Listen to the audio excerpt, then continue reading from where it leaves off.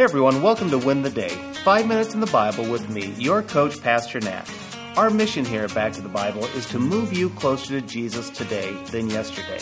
And to help you do that, today we're going to talk about why the gospel matters to each one of us. How do you respond to a letter from someone you never received? What do you do with an email from someone you know of but have no real connection with? I typically give it a quick assessment to see if it's legit or if it's spam.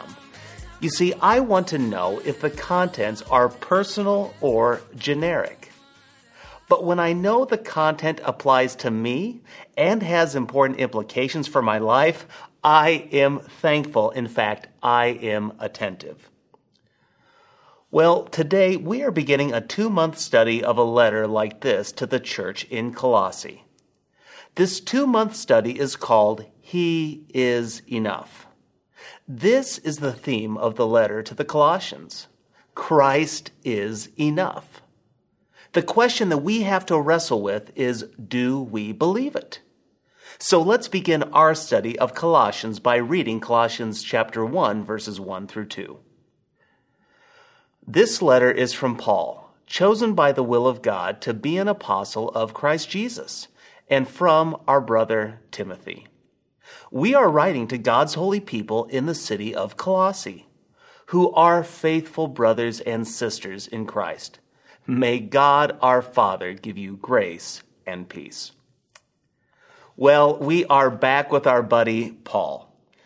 Now, Paul is in his usual penthouse suite, high above the city in Rome. He's enjoying room service, spa treatments, and luxury at its finest.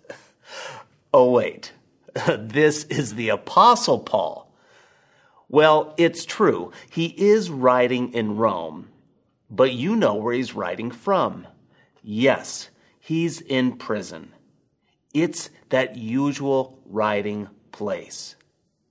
But being in prison doesn't stop Paul from church care. This letter is written to the Colossian church. Did you know that Paul had never actually been there? But his friend Epaphras, he needs Paul's assistance. So Paul is writing to help fight false teachers. This is a battle that we continue with today. Paul begins by introducing himself and Timothy. It's likely that Timothy was the transcriptionist and Paul was the author. But Paul says something that I want us to focus on.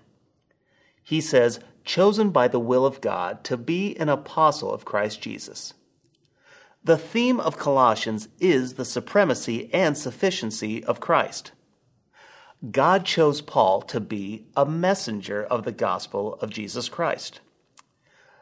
This gospel is not generic good news. It is the good news.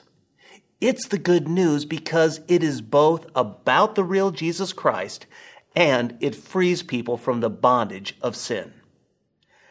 There are many false gospels today. They are made from science fiction, fantasy, and bizarre pictures of Jesus. But the problem is, a false gospel, it is no gospel at all, according to Galatians. It's no gospel because it has no saving power. It leaves people dead in their sins. But the gospel that Paul presented is the real gospel. It is the gospel that we proclaim today. And that's why this is my challenge for you. Preach the gospel, first to yourself and someone else. Though you may be saved, trust me, you still need the gospel. It frees us from the game of religion. It leads us to life to the fullest. So take time and remember what Christ has done and then live it out. But don't stop there. Please share the gospel with someone else who needs to hear it. The gospel is the good news for salvation to a lost and broken world. So share it proudly and boldly. It is truly the power of salvation. So friends, let's receive it and share it.